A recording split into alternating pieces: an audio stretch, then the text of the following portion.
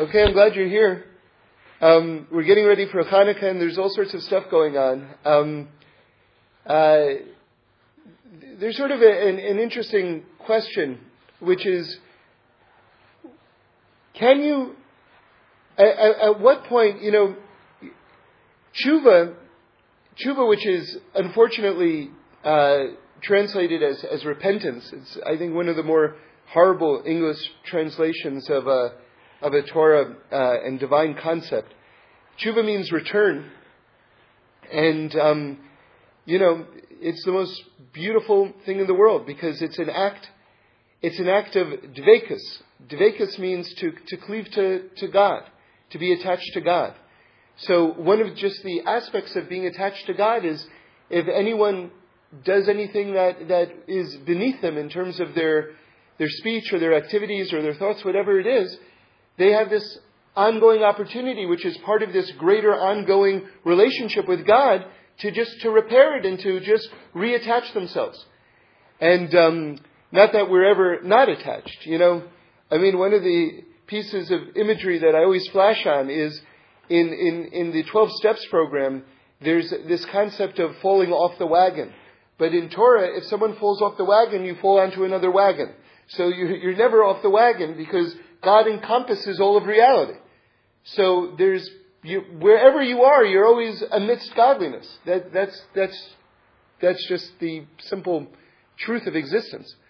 And yet, in very, very extreme cases, you have something where God can actually take away someone's free choice. And this is a very complex and very, very deep area of discussion. But the one classic place where this is pointed to is with Pharaoh. And it says that God hardened his heart. And what does that mean, that God hardened his heart? So the simple way of learning it is that God took away his free choice. But that's not actually the way the Ramban understands it, which I think is the clearest and most accepted understanding of what was going on. Now, this is the first part. This is the first part of Pharaoh's sort of downward slide. So what does it mean to have your heart hardened and yet your free choice preserved? So the way it was explained to me is that imagine someone puts a gun to your head and tells you to do something, or they'll shoot you. So do you have free choice? Maybe you do, but not really. More or less your free choice has been taken away because you're so coerced at that moment, you don't really have free choice. So the plagues, as they were devastating Egypt, essentially were like a gun to the head of Pharaoh. They more or less had taken away his free choice. So by God hardening his heart, what God was actually doing was leveling the playing field so that he was inured to the gun pointing at his head. He didn't care about the plagues. So by making him even more selfish and insensitive to the effect of the plagues on his people, interestingly, his free choice once again becomes restored. And he can do what is in his heart to do, what he truly wants to do. And yet, so you see, God hardens his heart, thereby preserving his free choice, and he's choosing the wrong thing every single time. So it's sort of like, all right, but then toward the end of the process, it says God just took away his free choice. Now these are historic lows in terms of a person's behavior. That someone should have their free choice actually taken away from them. So there's someone who just left the world recently, and it just sort of reminds me of this a little bit, unfortunately. And he should rest in peace, but he brought a tremendous wave of disbelief in God and atheism to the world. And one of the things that he said was, people wondered on his deathbed, is he going to recant, do tshuva, acknowledge that there is a God? I mean, it seems to me that anyone who's an honest, open, thinking, intellectual person has to acknowledge the possibility that there's a God. and that there's a soul and that there's an afterlife. I mean, that certainly is a very credible scenario. Let's forget about the fact that it's the truth for a moment. If you just think about the world and all the rest, and if you think about all the advances that are being made in all the sciences and physics and energy and all the rest, I mean, there's certainly a credible thesis to saying that this energy of my life force has a continued existence outside my body. I mean, this life force is being emitted from me all the time, so why shouldn't it endure? I mean, again, even not approaching it from a religious standpoint, just from a scientific standpoint, there would seem to be a place to believe that there is some form of afterlife, whatever that is. So this person said that if I say that there is a God or recognize it on some sort of level on my deathbed, that no one should believe it. That these are the words of a frightened creature. Right? So it seems to me, again, making this parallel with Paro, which occurs to me, I don't know if you'll agree with the connection, but it's almost as though this great act that he could have done, everyone who wanted to, in other words, he invalidated the effect that it would have on a mass number of people. Because everyone would jump to say, no, this is exactly what he warned us against. He warned us against this type of thinking. He doesn't really think this. He's still an atheist to the end. He's still a denier to the end. So it's almost as though he had done so much harm during his lifetime that this last moment of redeeming himself, really, kind of, he arranged himself to have removed from him. And yet, what's the greater truth? The greater truth is that Hashem recognizes you as you are at all times, at any moment. One of the things that I heard from Rabbi Berger from Eshet Torah that sort of really changed the way I think about, our relationship with God. He sort of set out a principle in relationships. He said that a relationship is determined by the one who is less involved in the relationship itself. So, meaning to say, let's say you call someone every day, and they return your call once a month. You don't have an everyday relationship, you have a once-a-month relationship. Because the relationship is being determined by the one who is less involved. So what he was saying is that, extending this in terms of our relationship with God, God is phoning us every single moment. Just by virtue of the fact that we're alive and we're breathing, the phone is constantly ringing. So there are people who think that, I'm so, I can't even, how am I going to connect to God? Maybe I'll try to go to synagogue. When's the next holiday? I don't even know. I've got a Jewish calendar from 1975 over here. I don't know what's going on. Or whatever it is. When's Yom Kippur? But the reality is that the phone is constantly ringing. It never stops ringing. So it's just a question of picking it up. Because who we are at that moment is what's being recognized by God. And if we have a desire in our heart to connect, then that in itself is awesome. It's sort of like we don't have to apply for a relationship with God. Sort of like you got to fill out an essay, 1-paragraph essay. Why should I listen to your prayers? Please include current credit card numbers and your last 5 jobs. I need a reference. Am I going to listen to you, pay attention to you?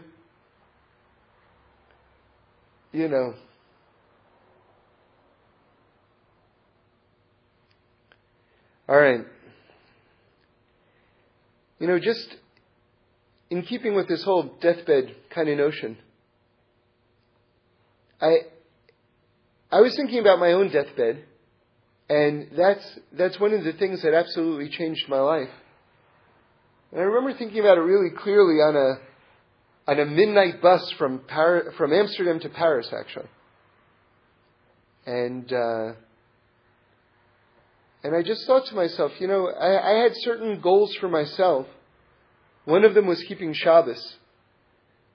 And I thought to myself, the real me is the me that's going to be lying down on my deathbed.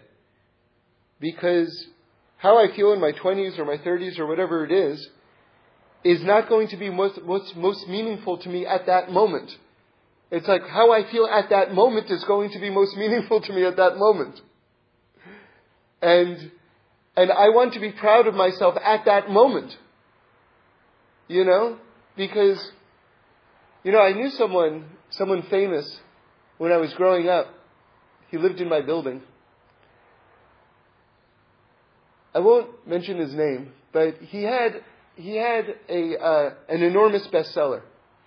It's still considered one of the classics of American literature to this day. One of the all-time classics, actually. And took him like 7 years to write that book, and had an enormous success, and never matched that success afterwards. And he wrote several more books. Never matched that success. And I always thought about, that must be hard. It must, there are people who never try to put their self in the minds of celebrities or people who've had great accomplishments. Because they think, he got that, that's plenty. You should be happy with that, But there are a lot of people who have that, fill in the blank, and then live decades longer trying to duplicate that or top that and never are able to. And that can be psychologically very devastating. So anyway, at a certain point, one's past accomplishments aren't that meaningful to someone on a here and now emotional basis. They just aren't. That's why continued growth and searching for what's most important in life is so important. It's because then, once you tap into the fact that we have these souls and that there's this great mission in this world, which is basically to complete the world, to bring this world to a level of perfection, and that God is aiding us, and that everything that's going on in the world is that story. That is the story of the world. That is what's going on. That's what's inspiring. God is giving us opportunities to fix the world. That's what it is. There's a destiny to this world. And we're all incredible key players. I remember hearing this, that at a certain point, I don't know how long ago this was, maybe 10, 15 years ago or something like that, in England they were doing some sort of survey about people's religions and everything like that. And a crazy percentage, even if it's a small percentage, if it was 5%, 3%, even if it was 3%, whatever it was, a meaningful percentage of people put down as their religion on this thing, Jedi warriors, Jedi knights, from Star Wars. And, on some level that actually makes a lot of sense, since religion no longer really has a grip on popular culture anymore. So people are massively influenced by any compelling portrayal of good versus evil. And so, you have Luke Skywalker, right? And the whole Jedi mission and everything like that. And then you have Darth Vader, who's in black. He's the bad guy in black, right? Forget about for a moment that the stormtroopers were in white. I mean, we could darshan that. Levin means white. But anyway, we can save the drushes for someone who's going to write a gloss on Star Wars. But anyway, that aside, it's not so ridiculous that people would embrace something like Star Wars to the extent that they have and as deeply as they have, because it's a very compelling portrait of good versus evil. And that taps into people's understanding that there is something going on in this world.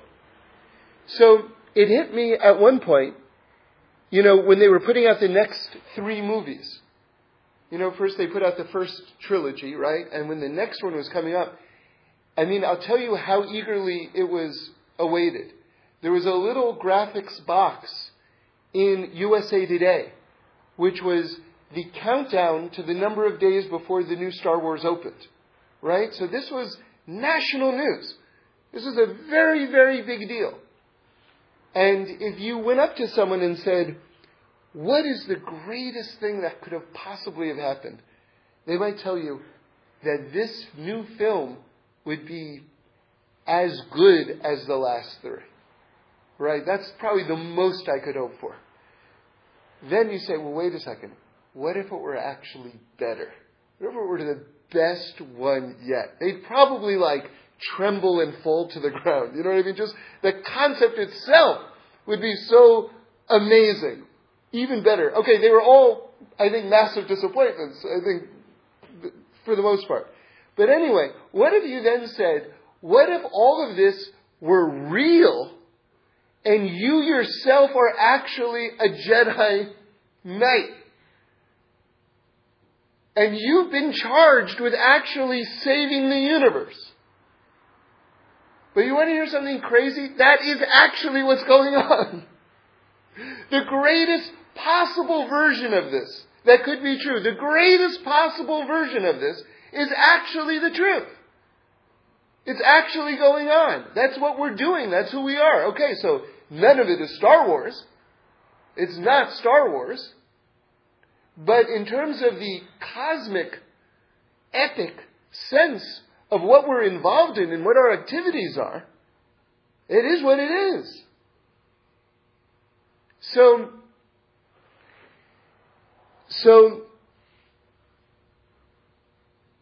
recognizing that, then, you can maybe get a good job or get an award or whatever it is, and all that's fantastic, and I wish it on all of us, believe me. It's all great. But in terms of what's going to endure for the decades of our life till we reach a ripe old age, it can't be. I mean, I reject this entirely as a premise, as an even possibility, that God structures our life so that the most meaningful parts of our life occur in our youth or our early, middle age, and then basically we're out to pasture. That can't be. That would be the most inefficient way of structuring creation. Just for everyone, then you check out. That can't be. It simply can't be. Which means that part of life that happens has to have a meaning and an even deeper meaning. It has to. So then the question is, what is that? And recognizing that, and if that's the ultimate truth, the earlier one can recognize that and tap into that and devote themselves to that, the better off we are for our entire life. I'm just trying to think logically about this. So in terms of my own life, my own deathbed confession, so to speak, I was just thinking about I'm happy now and everything like that, and I feel accomplished now, and that's great. But are these same feelings of satisfaction going to transfer over when I'm 80 or whatever it is, lying and thinking about who I am and what I've done?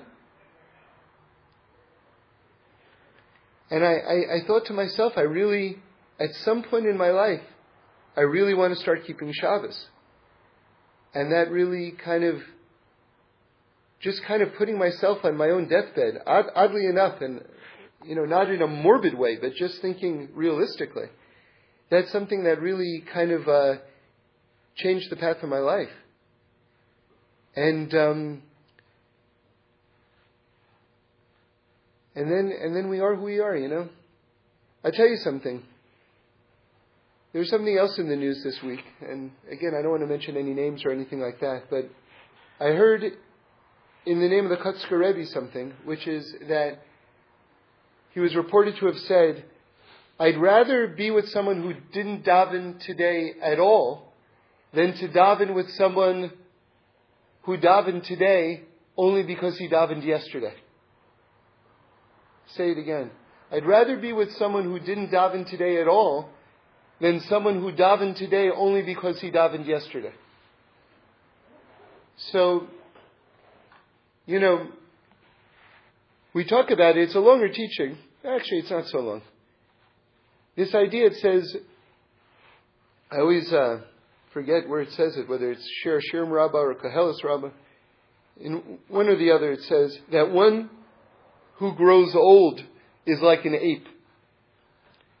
And the Kotzker Rebbe says what that means is an ape is a creature who imitates. And in fact, in English, even though that teaching was not written in English, even in English, this idea that an ape imitates has been recognized, I guess, throughout time. In English, we have the verb to ape means to copy or to imitate.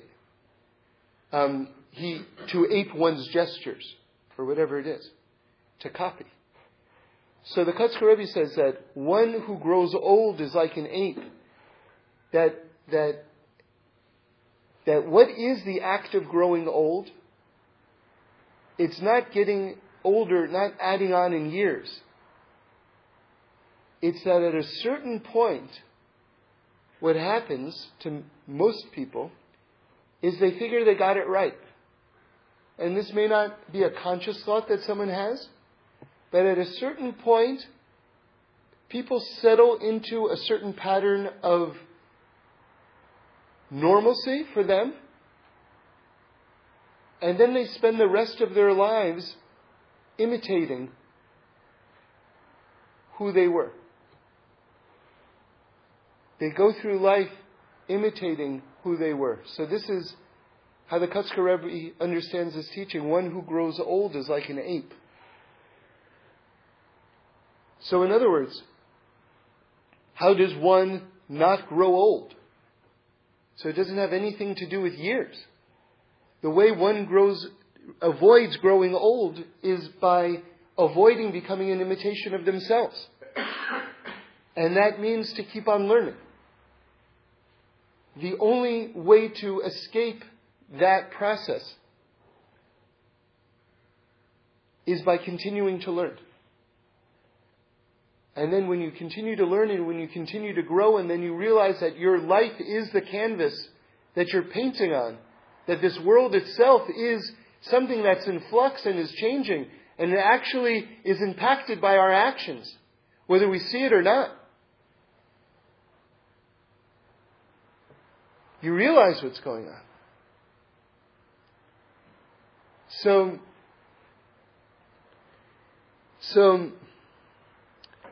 this ties into this week's Parsha.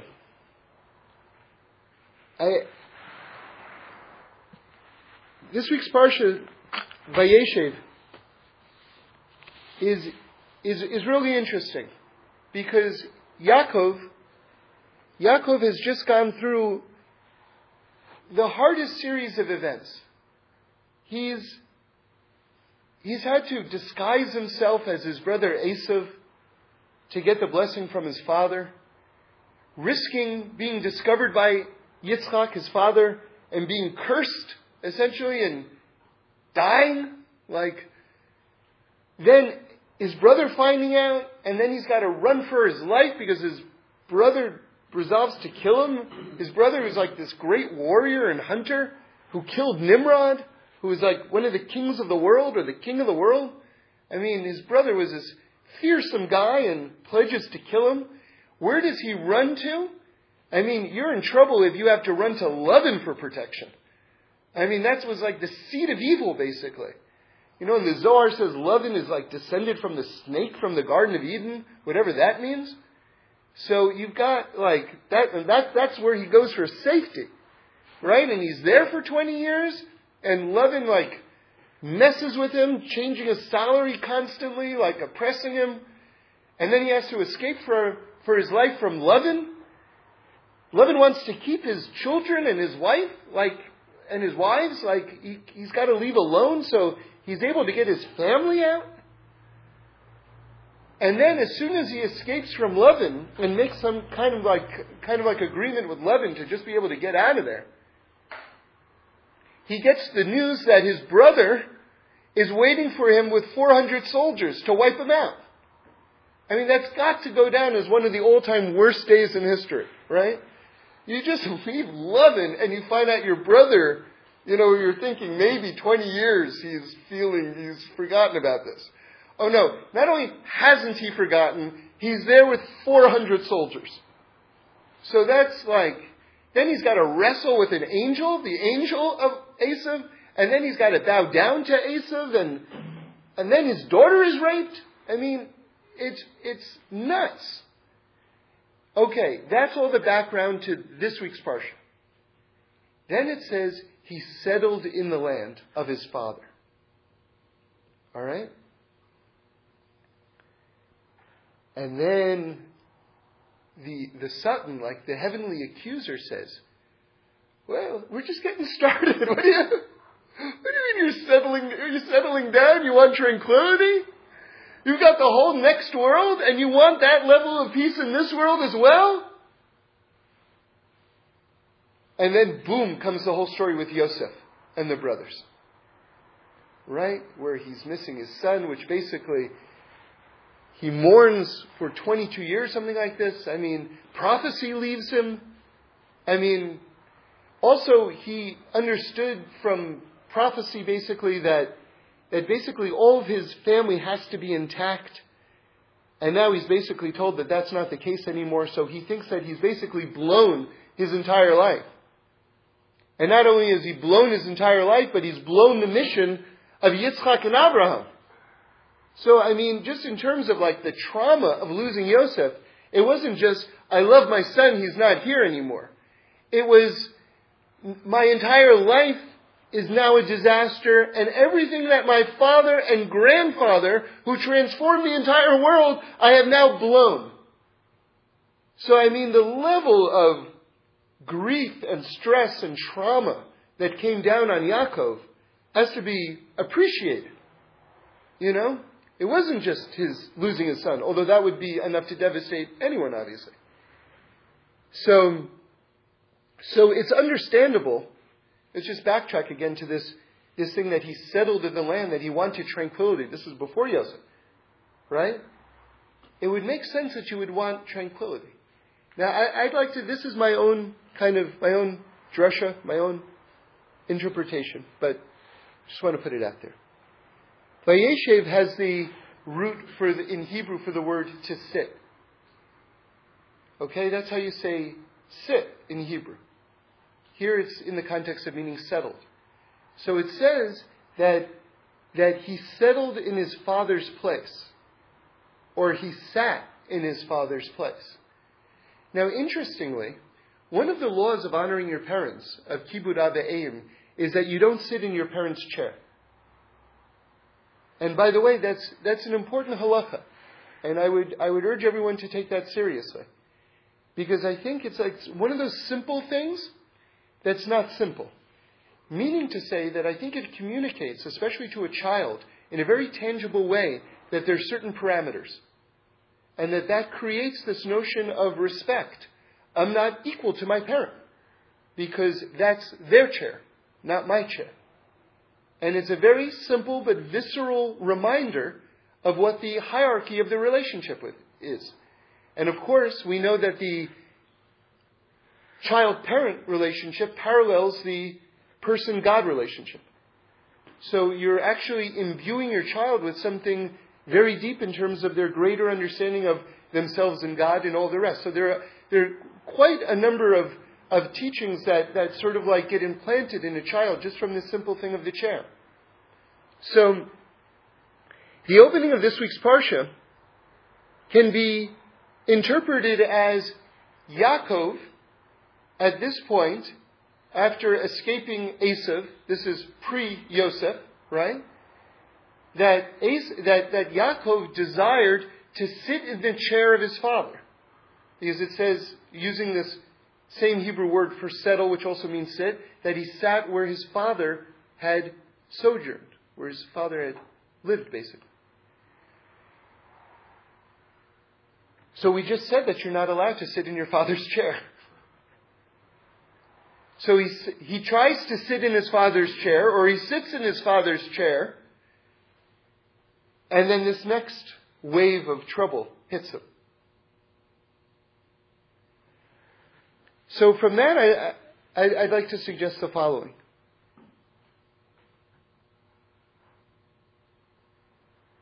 So many of us want to be other people. Or we want what the other guy has. You know what? My father also faced a lot of challenges. I'm just trying to put myself in Yaakov's shoes for a moment. My father also faced a lot of challenges, but he never had to leave Eretz Yisrael. Yitzchak is the one of the fathers who stayed in Israel. In fact, was commanded to stay in Israel his entire life. He never left. It's true. He went through the Akedah, the binding, and all the rest, and there were many challenges.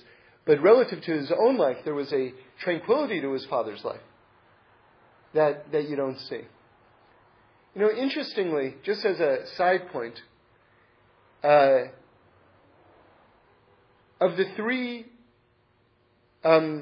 sets of parents, meaning Abraham and Sarah, and Yitzchak and Rivka, Isaac and Rebekah, and Yaakov, Jacob and Rachel or Leah or Bill or Zilpah, only with Isaac and Rivka is there no dialogue between them in the Chumash. There's no recorded conversation that they ever had, which is the only one of the couples where you see that, which is interesting. You never see them talking to each other. And yet, they had their whole lives together and they obviously had this great marriage. But interestingly, you don't see any dialogue recorded between them. There was peace there. There was peace between them. And I guess Yaakov wanted that on some level. But if you try to live someone else's life, see, what does it say? Right after it says he settled in his father's land, or he sat in his father's chair, as I want to learn it, which you're not allowed to do, the next wave of trouble hits. If someone tries to live someone else's life, to try to be someone who they're not, you get a wave of trouble. A wave of trouble comes. That's what it is. And, you've got all sorts of examples of this. Because I work in Hollywood, I sometimes maybe relate to the news of Hollywood slightly differently than other people. I don't know, maybe not. But one of the things that just came out, and again, I don't want to mention any names, but a big star announced a couple of months ago that while he was recording the last of this set of movies that he was in, enormously popular movies, that he had developed a drinking problem. And because the whole thing was just too hard. And he said that he was over it now, thank God, because he's a nice kid, But he had gone public with this. And I read the accounts, and what he said was something that really fascinated me, really touched me. He said, and I'm paraphrasing, I'm putting in my own words, but he said, here I was like a young, good-looking movie star. Those weren't the words he used, but that's what he meant. And I felt as though I should be living this lifestyle of partying and going out and being this sort of this celebrity, whatever that means. And he was like, that wasn't me. And it was like I was on some level he was at war with himself because he felt that he should be playing this role in society as this celebrity playboy drinker, right? And it just went against his grain. And it took him a while to realize, something? I'm a movie star and I'm a homebody. And that's okay. And that's okay. I shouldn't try to be someone who I'm not. Because when he tried to be someone who he's not, this wave of trouble came to him. Now let's look at Yosef for a moment. Because Yosef is tied in to all of this. Yosef is this incredible, incredible, incredible story. One thing that I noticed, by the way, if you look at the name Yaakov and Yosef, and by the way, they say that Yosef was the greatest exemplar of Yaakov. So, we talk about the three Avos. We say Abraham, Yitzchak, and Yaakov.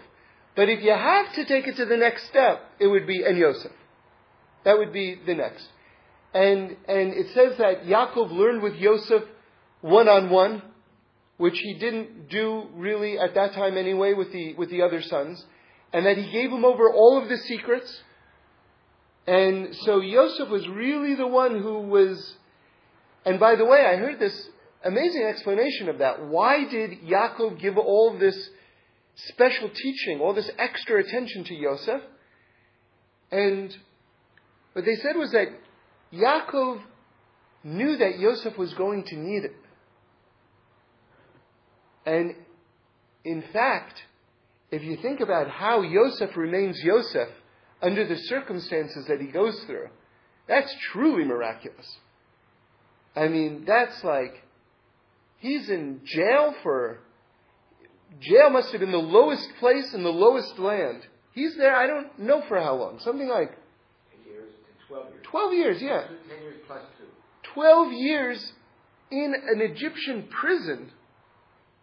Like, I can't even imagine what that was. But now look at the name Yaakov and look at the name Yosef. Okay? Yaakov is Yud Akev. The Yud meaning the highest emanations of godliness. Akev means the word heel. So it's the top coming all the way down to the bottom. That's Yaakov. Look at the name Yosef. Yosef, the last three letters of Yosef, if you just rearrange them slightly, just move the vav over one place, it's Yud Sof. Sof means end. So again, it's the same name. Yud for Yosef, meaning the highest emanations of godliness. Sof meaning the bottom, the end, going all the way down to the end. So Yaakov and Yosef both have the same name, if you think about it. Now, I want to talk about Yosef's beauty. And Yosef just being who he was. Because he was absolutely besieged by everyone. I mean, it says that he was so gorgeous that women would see him, and while they were peeling esrogim, I'm sure that has great symbolic meaning in terms of the context of this teaching. I don't know what it is exactly. But while they were peeling esrogim, that's a fruit, they would actually start cutting into their hands. Because their eyes would just be on him, and they just would I don't know what it was. They went into some kind of trance, and just start, they kept on cutting, but it was their fingers they were cutting. So, you got to be pretty good looking, for that to be a fairly widespread phenomenon, right? So he was lusted after by not just Potiphar's wife, but the man in the house as well. That's sort of a less reported fact. So he was really besieged by everyone. Plus, he was this great political figure. He was second to the king. And he was in the lowest prison, and he was a slave, and he was, it's nuts what he went through. But anyway, what I want to talk about is his beauty for a moment. And being who you are. So, we're always reading the story of Yosef, always, at the time of Hanukkah. That's just the way the calendar falls out. So there's this connection between Yosef and Hanukkah, which is very strong. Also, you should know that all of these chapters that we're reading right now all concern dreams. So we're all reading them in the month of Kislev. Now, according to the Sefer Yetzirah, the fixing of the month of Kislev is sleep. So interestingly, all of the Torah portions that we're really talking about dreaming right now are coming at the time of the fixing of sleep. Okay? So there are all these things going on, in terms of the kind of the hidden fabric of reality right now. So this whole Greek thing. Now, the Jews in the heyday of Greece, the sages, recognized the greatness of Greece. You should know. But Greece wasn't a complete vision of the world. Or it was a little askewed in terms of how we understand the world. But the beauty of Greece was clearly recognized and applauded to the extent that it actually says in the Gemara, and this isn't, as far as I know, true for today, but it was true back then because of the nature of the language of Greek, which I guess has changed somewhat in the modern usage. But a Greek Torah scroll, if you wrote the Torah in Greek, that was considered a kosher Torah scroll. Now that's an amazing fact, because there's so many halachas. What makes a Torah scroll kosher? That if it's missing one letter, and there's like 600,000 letters in a Torah scroll, if it's missing one letter, the entire thing is not kosher. Or if a letter is written in a way that it's not supposed to be written, the entire thing is unkosher. So can you imagine how exacting a Torah scroll has to be written in order to be kosher? And for the sages to say a Torah scroll written in Greek is kosher, that's an enormous statement. Not only that, but they talked about it being written in Greek with gold letters, and that again would be... So there are all sorts of levels that we'd have to understand to this. But nonetheless, there's a recognition here that the Greeks were happening in a very meaningful way. Now you have debates that are recorded in the Talmud between the sages of Greece, the sages of Athens, and the rabbis. And the questions that they asked themselves and the answers that they gave each other, are recorded. They're very, very interesting. These showdowns, these intellectual showdowns. And one of the most telling differences between the Torah point of view and the Greek point of view comes during one of these occasions where they have a meal, and some of the Greek philosophers get drunk during the meal, and one of them takes a sword and stabs and murders the other one. And the rabbis watch this, and they're aghast. And they're like, we were just talking about the deepest aspects of everything. And you get drunk and you murder someone right openly in cold blood? And the Greek was reported as answering, yeah, it's true, we were just philosophizing. And he said, when we're philosophizing, we're philosophers. But the rest of the time? No. When I'm... So that type of compartmentalization in terms of a person's life and lifestyle and ideals is not acceptable. This is not the Torah perspective. And in fact, I think you see an interesting illustration of this in terms of mezuzahs. Because the mezuzah contains the Shema. The Shema is the oneness of God. The recognition that God fills the entire world. So some of us are one person in the bedroom, and one person in the kitchen, and one person in our office, right? And that level of compartmentalization in terms of our lives is acceptable. But the Jewish point of view is that no. In each one of these categories of our life, there's the Shema, there's the oneness of God, there's the presence of God. It's all a unity. Now that doesn't mean to say that all of us aren't works in progress. We're all works in progress. We all make mistakes. We all mess up. That's also true. But it should be making progress within the context of recognizing the oneness of God. That's what it is. And then any journey that we make is a healthy journey toward that at our pace. At our pace. But not that I have license to be one way in one situation and license to be another way in another situation. So this idea that while we're philosophizing, we're philosophers, not the case. Now, I'm building to the point, and here's Because we're putting this in contrast to Yosef. And remember, we said that we're always reading the parshas of Yosef at the time of Hanukkah. And Hanukkah, of course, was the war against the Greeks. Now, the way you write the word Greece in Hebrew, I want to focus in on this because I think this is really something very special. The way you write the word for Greece is, in Hebrew, Greece is Yavan. Okay? So, Yavan is written like this. It's the letter Yud, which is a small straight line.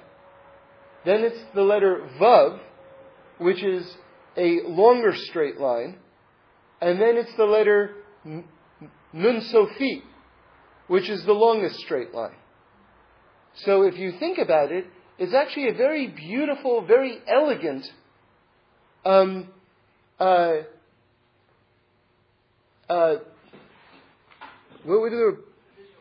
visual, I wanted to say pictorialization. Is that sounds like there's about 9 syllables too much in that word. But one of the things. Anyway, so again, you've got Yavan. Greece is a small straight line, a longer straight line, and then the longest straight line. And there's a level of, I don't know if symmetry is the right word, but there's a harmony in that. There's like a really beautiful thing going on, just in terms of the word itself. Okay. But we said that this beauty, which is a real beauty, and which the sages recognized was a real beauty, is a limited beauty still. Okay? Because it's not all-encompassing. Now listen to this. Yosef is the gematria of the word Sion. Sion is Zion, which means Israel, which means Yerushalayim. Okay? So, Sion, it says that the word of God goes out from Sion. Right? So Sion represents basically like the headquarters of the Jewish people and Jewish thought. Now, how do you spell Sion? It's taking the word for Greece, Yavan, that Yud, that Vav, that final Nun, what we talked about. If you put the Tzadik, the letter Tzadik, in front of Yavan, Greece, it spells Sion. And Sion is the gematria of the word Yosef, of the name Yosef.